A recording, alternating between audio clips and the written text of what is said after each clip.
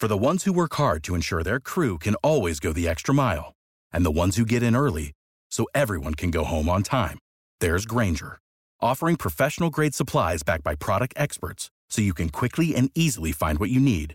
Plus, you can count on access to a committed team ready to go the extra mile for you. Call, click Grainger.com, or just stop by. Grainger, for the ones who get it done.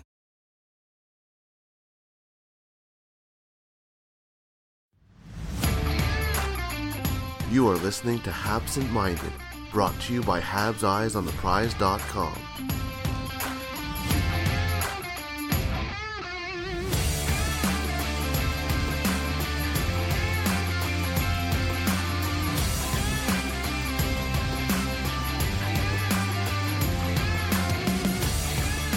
Hello and welcome to the first episode of what we will be calling, or at least what we're calling for now, is the Launchpad. A bi-weekly look at the Montreal Canadiens AHL team, the Laval Rocket. My name is Jared Book, and this is something that I have thought about for a while, and especially since it became clear that the Canadiens farm team was going to have a lot of young prospects that we would want to keep tabs on. And the Canadiens' presence in the organization, or in with the Rocket, is very, very clear, and is one of the reasons why this was the right time to launch this and to have a podcast focused on the Rocket themselves, and to keep people updated in audio form, as in addition to all of the articles that we have at HabsEyesOnThePrize.com. And just before we get fully into the look at the first two games for the Rocket season, a word from our sponsors. It's a Texas showdown in the postseason, and BetOnline is your number one source for all your baseball wagering info, with up-to-the-minute stats, news, scores, and matchup breakdowns. Get the latest game odds, spreads, and totals for the NFL and college football at your fingertips with BetOnline's real-time updates on statistics, news, and odds. We have everything you need to stay up to speed on each LCS all the way through to the World Series. Head to the website today or use your mobile device to get in on the action. Don't forget to use promo code BELIEVE, that's BLEAV, to receive your 50% welcome bonus on your first deposit. Bet online, where the game starts. And the Rocket had two games last week against the Abbotsford Canucks, and they lost both in regulation. I don't think I'm spoiling anything by saying that. But there's more to that than just two regulation losses. The Abbotsford Canucks are a very good AHL team. They're essentially the same team that played in Abbotsford last season. The Rocket, on the other hand, have about 70% of their roster that is new. Whether that's young players who are making their debuts, whether that is veterans coming in and veterans who have left. So it's a very different dynamic, and there's no mistake that the Canucks were much more prepared and used to playing with each other than the Rocket were. And the two losses, the first game was a 7-4 loss that the Rocket had the lead in, was close in the first period. They allowed 3 second period goals, and they never really had a chance to come back after that with an empty netter at the end to make it 7-4. It's not the best result, but it's the good news for the Rocket, and what is probably the best news that you could have hoped for is that the players who were playing well are the players the Rocket needed to play well. And one of them and this is probably not necessarily important to the Montreal Canadiens, but Yoel Armia, who was sent down, is basically too good for the AHL. He was dominant in the 2 games. Every single time he was on the ice, more or less, he had a scoring chance. He had 2 goals in the first game. He had multiple chances to get a hat trick in that game. He had multiple chances to get goals in the second game that the Rocket lost, which was a very frustrating game. But he was able to show up in Laval and really be able to compete. He showed up ready to compete. And even the Rocket head coach, Jean-François Houle, said that players who go down from NHL regulars to the AHL can take sometimes 5, 6, 7 games to get underway, to get that snap back to reality. And Armia, to his credit, showed up right away and was very good, and will be on the Rockets' top line just because he was so good. So that was good news, because obviously the Canadiens, look, there's already injuries in Montreal. They can obviously use him there. They could obviously see if someone's interested in a trade. The better he plays, the more likely, potentially, that somebody might be interested, if not this season, then the next season when he has 1 year left on his contract. But the other, probably the best news for the Canadiens was Joshua Roy. And that's where we're going to start this, because there were questions. I have seen what everybody else has seen, the highlights, the progression of Joshua Roy. I watched the World Juniors like everyone else did when he was, at times the best player on Team Canada. A Team Canada that included, by the way, Connor Bedard. But there were always questions about, how quickly would he adjust to professional hockey. And in the preseason in the NHL, you can see there was a player there, but he wasn't taking games over. He wasn't bad. He wasn't great. He was just kind of, he was a young player playing in the NHL, and there were, there was nothing spectacular. There are flashes, obviously, but nothing consistent enough to be like, oh yeah, he's going to be an NHLer at some point, or 100% being an NHLer.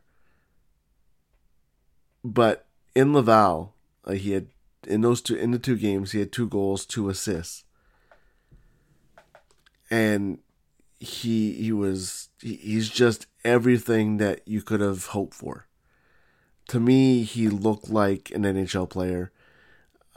He looked like a guy who can make a difference at the NHL level. And those were things I wasn't necessarily convinced of. I thought there was a pretty good chance he would get there. But to see it right away in his first 2 AHL games was very encouraging. That the where he was already at that point. And I think that's important, obviously, for many obvious reasons. But you obviously wanted to have a good start, and he did. And everyone that you talk to in the Rocket room, whether it's Gabriel Bourque, whether it's anybody on that team, will say Joshua Roy. You can't say enough things about how he performed over the first week of the season. And if he keeps playing like that, it won't be long before he's in the NHL, and he might never see the AHL again afterwards. But that's obviously the best news you can have for the Rocket, because this is a development team, and there's development to be had. That's the main goal over yes, you want the team to win. That goes without saying. But you also want to have the young players that are supposed to be good, and they were. In Joshua Roy's case, he was very good, and the other guys that had good games in the second game of the back to back on the Saturday's game. Elias Anderson had 2 goals. That was important as well. He's a 30-goal scorer in the AHL. Obviously, we know he was a top 5 pick by the New York Rangers. There's a lot of upside there. He's still only 24 years old. It's not like he's a veteran by any stretch of the imagination. But he was very good. Matthias Norlinder was as good as I have seen him in Laval. It was a continuation of his very good NHL preseason. He was jumping up into play. He was making smart passes. There were little, fan shots and passes that bounced over his stick, things like that. But he looked like he was much more confident and getting power play time, which he didn't really get last season. So all of those things were good. Logan Mailloux is very far ahead of where I thought he would be entering the season, the preseason. I wasn't sure what he would be able to bring into the AHL.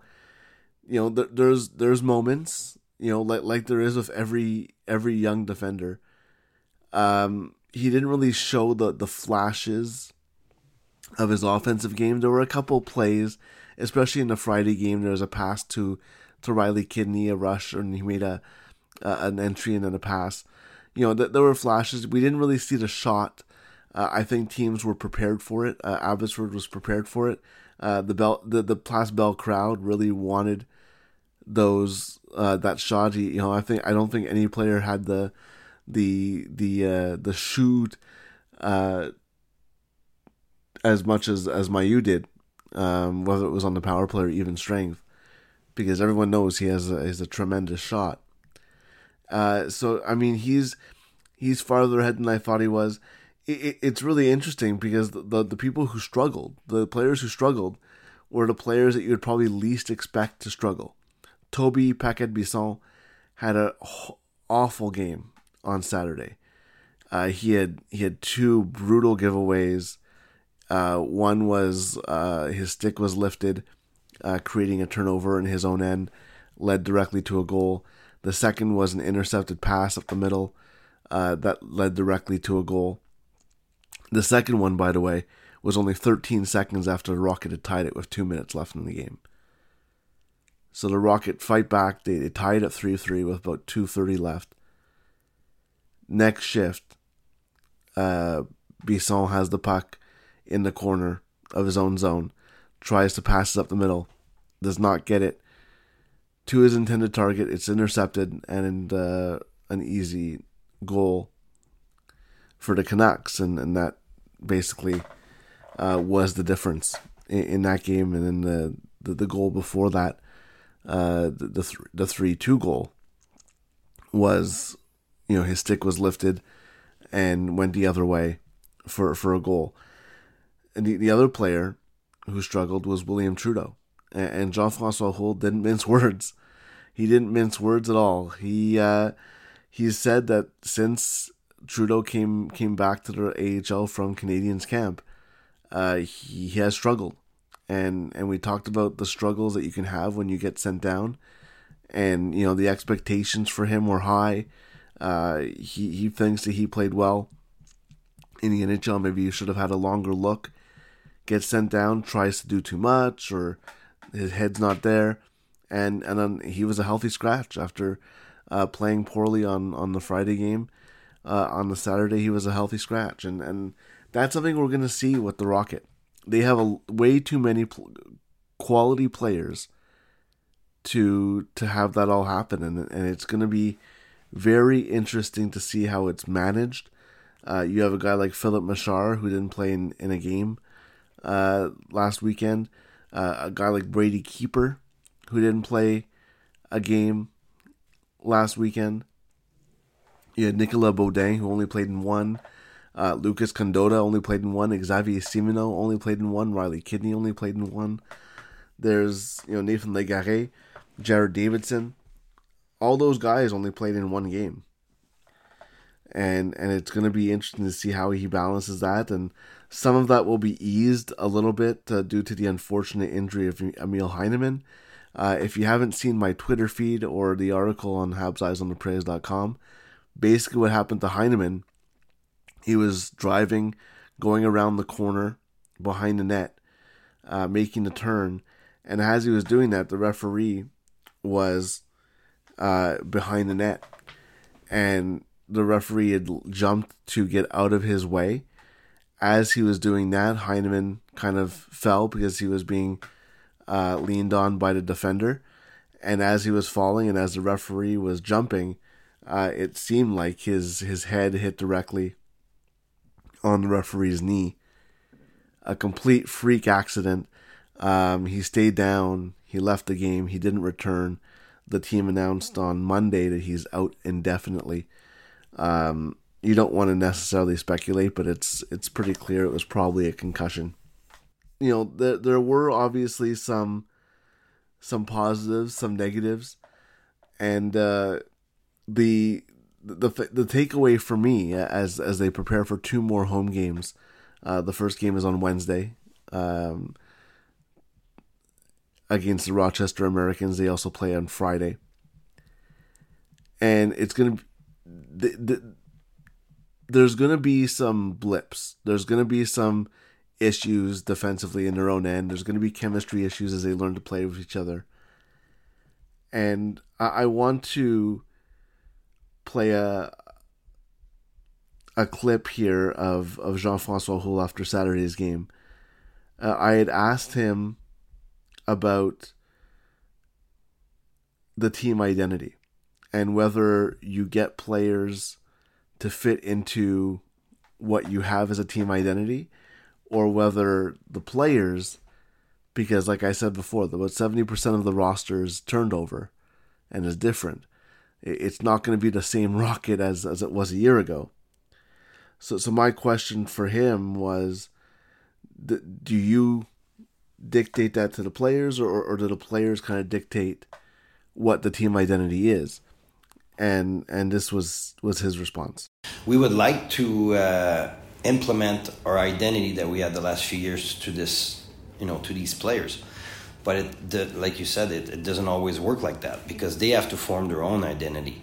And when you have a lot of new people, and you could see right now, they're looking at how the coach reacts, and they're looking at each other, who's getting power play time, PK time. They're reading into a lot of things, and it's totally normal. It's like that in any business. You have new people in the new business, they'll do the same thing. They're going to, check the manager, see all the moves he makes. So it's going to take a little bit of time before we gel and get the ball rolling. Plus, we have a lot of players, which, sometimes could be another issue. But it'll take a little bit of time. But, I thought the effort was there tonight. We did everything we could to come back. And when the effort is there, at least that's a good thing. So as you heard there, he's obviously, he knows what he's in for. he said before the season started that until Christmas it's going to be a little rock and roll as they get the structure and the coverages all in sync. But the good news for the Rocket is that what is there is stuff that can't be taught. The problems that they're having right now can be taught. The defensive zone coverage, the not knowing where players are on the power play, the chemistry issues, all that will figure itself out. What you can't figure out is the skill and the ability, the talent, and all of that the Rocket have. It's probably the best Laval Rocket team in terms of skill, in terms of abilities, in terms of talent that they've ever had. Now, they've had some really good teams in terms of success and structure and things like that. But the key for me is that they are a team that is able to perform and score goals. They're going to score goals. They've scored 7 goals to their first 2 games. They also allowed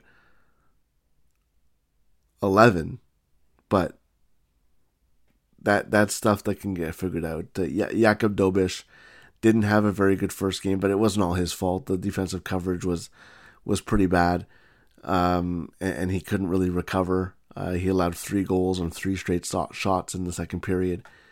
Straussman did very good in relief, and he played well on Saturday as well. Not his fault that the team lost either. So there are very positive signs throughout the first 2 games. We'll get a better look, a better indication of what's going on with the Rochester games. 2 very important divisional games, especially when you look at the playoff picture and potentially how close things can be in the North Division for the Rocket. So a lot of things are moving around, and it's going to be very interesting to see what goes on. And again, this look at the Rocket is going to change formats. There's going to be different things we're going to do. I'm going to try and get it done every second week. We also want to have here at Eyes on the Prize Radio, we do want to have a women's hockey podcast. That won't start right away.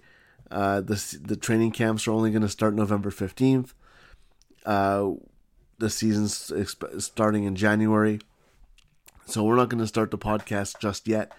But that will be kind of rotating every Wednesday. We're going to have the launch pad, or if we come up with a different name for the Laval Rocket podcast. And then we're going to have Women's Hockey Wednesday.